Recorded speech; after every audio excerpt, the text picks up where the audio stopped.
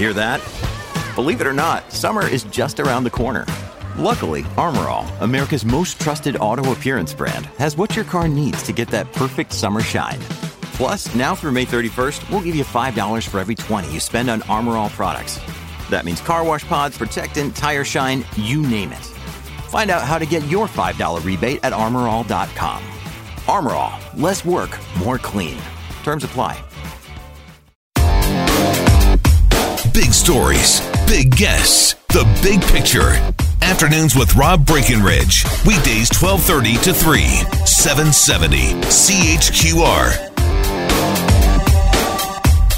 So everybody knows the speed limit on the Deerfoot is 100 kilometers an hour. Yeah, I guess there's that chunk in the north where it goes to 110, but for the most part, Deerfoot is 100 kilometers an hour.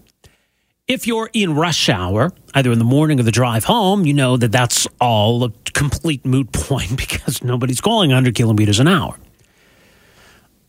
But could playing around with the speed limit actually help improve the rush hour drive? Well, apparently the province is considering variable speed limits and some other innovations on Deerfoot Trail as a way of trying to alleviate some of that rush hour congestion. Story here in the Calgary Herald today says stop-and-go Deerfoot Trail may soon become slow-and-go during peak hours as the province eyes potential innovations to improve traffic flow on Calgary's primary artery.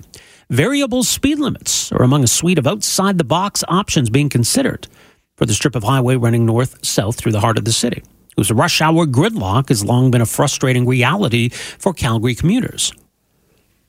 Now, there is existing research to draw upon. In fact, a study done in 2017 by a University of Calgary engineering student found that variable speed limits on major thoroughfares could shave several minutes off the average commuter's rush hour drive time, making those trips safer as well.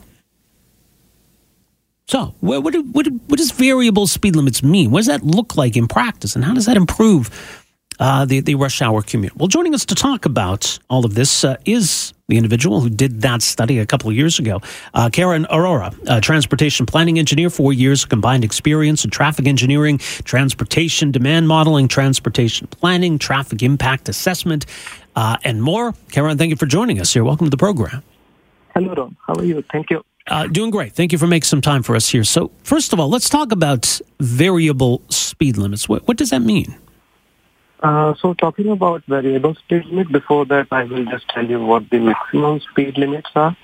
So those are actually the safe speed limits designed for the road, which depends on the conditions when they are optimal. For example, when we have no fog or ice or snow on the road and traffic flow is less than the capacity. So that's the actually maximum speed which is safe for vehicles. But in reality, we know that on urban freeways, traffic are usually more than the capacity and we have unpredictable weather conditions.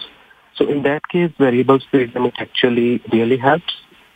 That means we change the speed on freeways based on prevailing traffic and weather conditions. And in that way, we actually make everything, all traffic on the road, we make the best optimum use of the existing infrastructure. So the idea would be to lower the speed limit then during rush hour? No, not necessarily. Not necessarily. Yeah. So, for example, during off-peak hour, you can see that people drive at 110 on 100 kilometers per hour, right, and they still feel safe. But if we have a heavy snow, even if we drive at 80, we see that it's not safe. So it depends on prevailing conditions, and it can be more in one part of the road and it can be less in the other part of the road. So the speed can be changed every 1 or 2 kilometers and every 2-3 minutes. So this is how it works. We try to optimize the overall traffic flow that we have on freeways.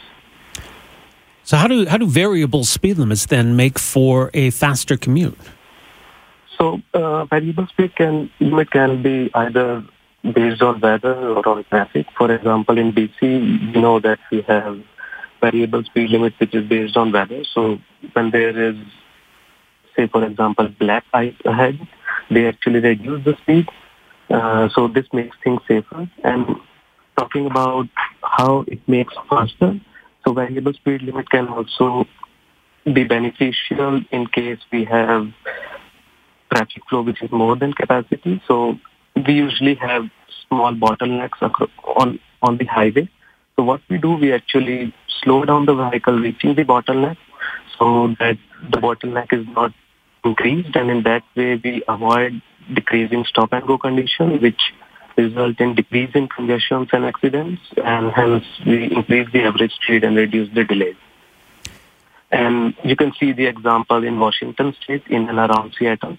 They have variable speed limit that is clubbed with RAM metering, and they have increased, the results shows that the average speed is increased by 24 kilometers per hour.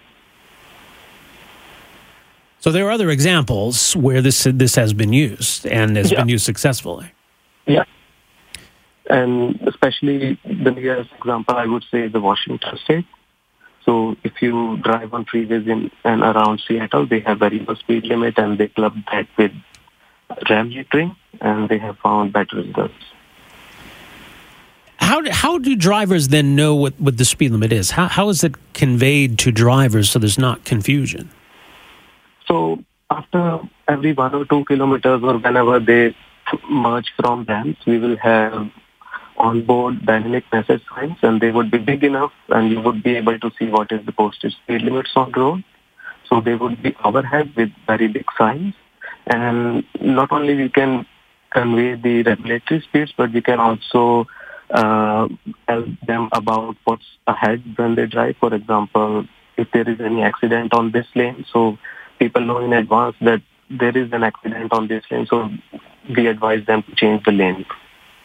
So this is how it works. And once we have this infrastructure, we can further expand it to other stages. Like we know that in future we will have connected and autonomous vehicles, and this infrastructure would really be beneficial in that case also.